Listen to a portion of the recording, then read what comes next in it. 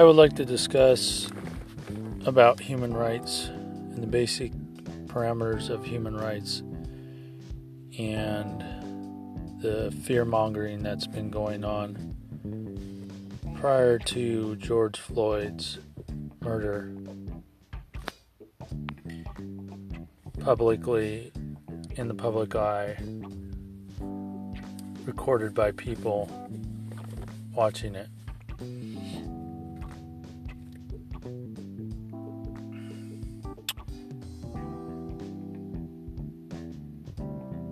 In terms of Donald J. Trump using his influence to control people on a larger scale or percentage level, the tactics he is using is old fear-mongering tactics to incite fear, and predominantly white people, because in the overall history, it's been white people that have been afraid or a victim of fear towards African Americans or Africans. And it is this fear, this victim fear or victimizing fear that they are a victim of, is their inferiority complex. Not to be confused with superiority, it is an inferiority complex of a weaker mind. When an individual succumbs to fear or fear-mongering, it is a lower state of thinking or state of being or state of mind.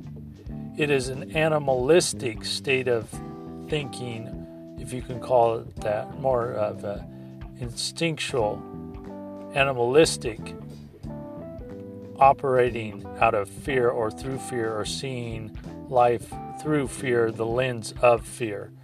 This is not intellectual higher level consciousness. This is lower level instinctual, animalistic state of mind. It is Caucasians that are in, right now in 2020, that are in this state of mind, in state of being, a victim of fear. And there's nothing to be afraid of.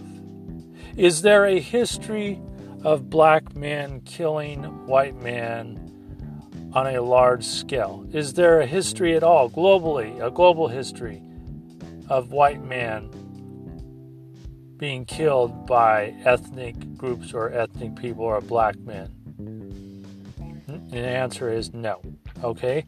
Nationally, in the United States of America, is there a history that shows or is proof that a black man has murdered countlessly over and over again Caucasian males and or women? And the answer is no. Actually, in history, if you want to go back, it is the Caucasian savage male that came in and wiped out entire indigenous population of different types of Indian, not giving them equal rights or equal stance on their own land, and then going through and slaughtering them and killing them all savagely through mechanical means of a gun. They could kill more of them faster, quicker, than using a knife or a spear or what could be said martial arts or mortal combat. They use mechanical machines or mechanical guns to wipe out entire sections of indigenous Indians. And then after that, these British elitists, if you can call them that, because they're not really elites. True elites have a higher level sense of self or consciousness in a sense of higher level of being. That is truly elite. What they actually really are is these white British inferiors. That's what I'm going to call them, because that's what they really are. But they claim to be elite. These white British inferiors wiped out entire sections of Indians all throughout the country, and then went to Africa and enslaved Africans on a slave ship and brought them over to work in agriculture and build infrastructure and build railroads and transportation. The slave camps of African Americans, Asians, Irish, the Irish from Ireland, and Japanese and Chinese to build this country. Now, just let that soak in for a minute on the scale of how evil, sadistic, and sadist that really is. The true savages here is the Caucasian British before the 13 colonies of the beginnings of our nation's history. The Caucasian British were ruthless. They weren't just ruthless, they were cruel and just simply put stark evil. America is supposed to be the land of the free and the home of opportunity and freedom and equality and the pursuit of happiness and the fundamental foundation that all men are created equal. However, in that context, the slaves were considered to be property, not human beings. So when that was contextually written, it was not referring to the black man or black women. Predominantly the black man, and I'm going to dissertate or communicate this concept to you that the black man is the cornerstone of the black family. And all the way up until now, the black family, through social services, they required that the black man be removed out of the family, therefore destroying the very cornerstone of the black family, covertly and overtly. And through DHS services or psychiatry, targeting black men and black women in our modern age. However, what I'm talking about is the beginnings of our nation in the 13 colonies before the prohibition of slavery. After the prohibition of slavery, the black man is considered to be free, a free man. However, when the Constitution was written, it was not written in the context to include the black man because he was a slave and considered property. Even on the slave ships, the property listings of different property types like gunpowder, barrels, wine, food, wood. Among these property listings was listed slaves and the number of slaves. That's it. They were not listed as a part of the crew or a part of the British that were sailing there from Africa to America,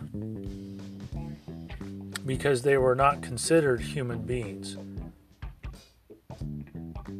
Now, after the 13 colonies and the war of our independence fought against the British, and we told the British to go back to Britain, that we considered ourselves a sovereign country independent of Britain, king, queen, and country. I'm going to say that again. We were sovereign, consider ourselves sovereign independence of King, Queen, and country of Britain, of British. From after the 13 colonies flag, we became a solid base nation as an independent nation from Britain. Ever since that point of the British being kicked off the American land and sent back to Europe, they have been strategizing, plotting, planning to subvert America and cause America to be dependent on the British Queen and country yet again. This is currently in our modern age that is happening right now in 2020. This COVID-19 and the fear-mongering of COVID-19, when the truth of it is the stats and statistics of the influenza virus are way higher in terms of fatalities and deaths annually than this COVID-19. But yet it's considered a pandemic and a threat, and it's extremely dangerous, and you have to do social distancing protocol, wear a mask, and all of these procedures. The base of this that I'm talking about with COVID-19 is fear-mongering. The statistical data does not support the numbers for COVID-19 to be an epidemic or pandemic. The numbers do not support it. If you go back in history of the different types of pandemics that we've had, the numbers support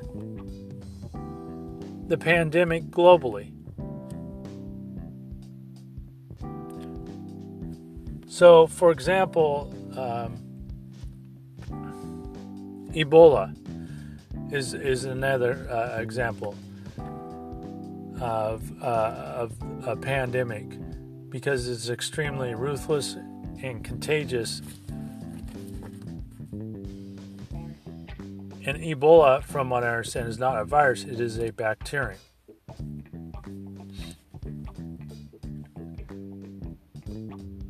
And if you were to go and search the different pandemics through history and look them up, the numbers support the global pandemic, if you follow the logic on what I'm saying. In 2020, COVID-19 does not support a global pandemic. The numbers just simply doesn't support it. In terms of prior pandemics in history, global history. So what this is a strategy to use fear-mongering and control to bring the United States into subjection and dependence, to be dependent upon the British, Queen, King, and country. Why is it that recently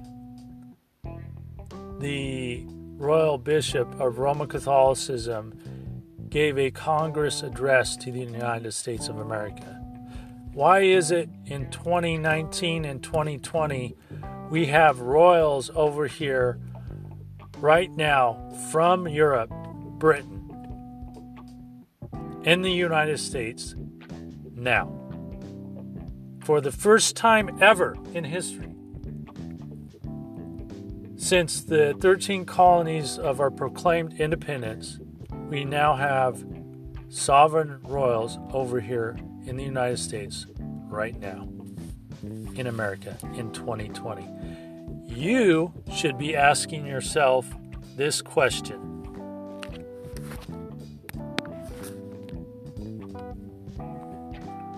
And the question is this: why is it that royals are over here in the United States? And number two, why is it that Donald J. Trump has royal blood, O blood type. And the royals have O blood type and RH blood type. Why is it the current president right now is a tyrant, an evil, sadistic, fear-mongering, warmongering, slave-mongering tyrant, and does not have any regard or respect for the Constitution of the United States of America and free speech, freedom of the press, free speech of the American people, freedom to assemble peacefully and protest without police brutality. I already know this answer. I'm not going to give you the answer, but I want you to think for yourself why it is, according to these facts in history that have transpired recently. The Royal Bishop of Roman Catholicism giving a speech to Congress, a Congress address. You can look this up on YouTube and Google. And why is it now currently there are two royals over here in the United States, currently in California right now? And why is it that the current president, Donald J. Trump, has O positive blood, which is royal blood, and he's in the position that he is in? What agenda is he pushing? There's only one agenda here. It's white supremacist agenda. The superiority of the British, stating that all white men are superior to all other types of races, all other types of ethnic races globally. So I'm going to leave you with that. And you also can check out my site, my website. It's on facebook.com/Civil Truth, and also Facebook.com/Black Man's Voice.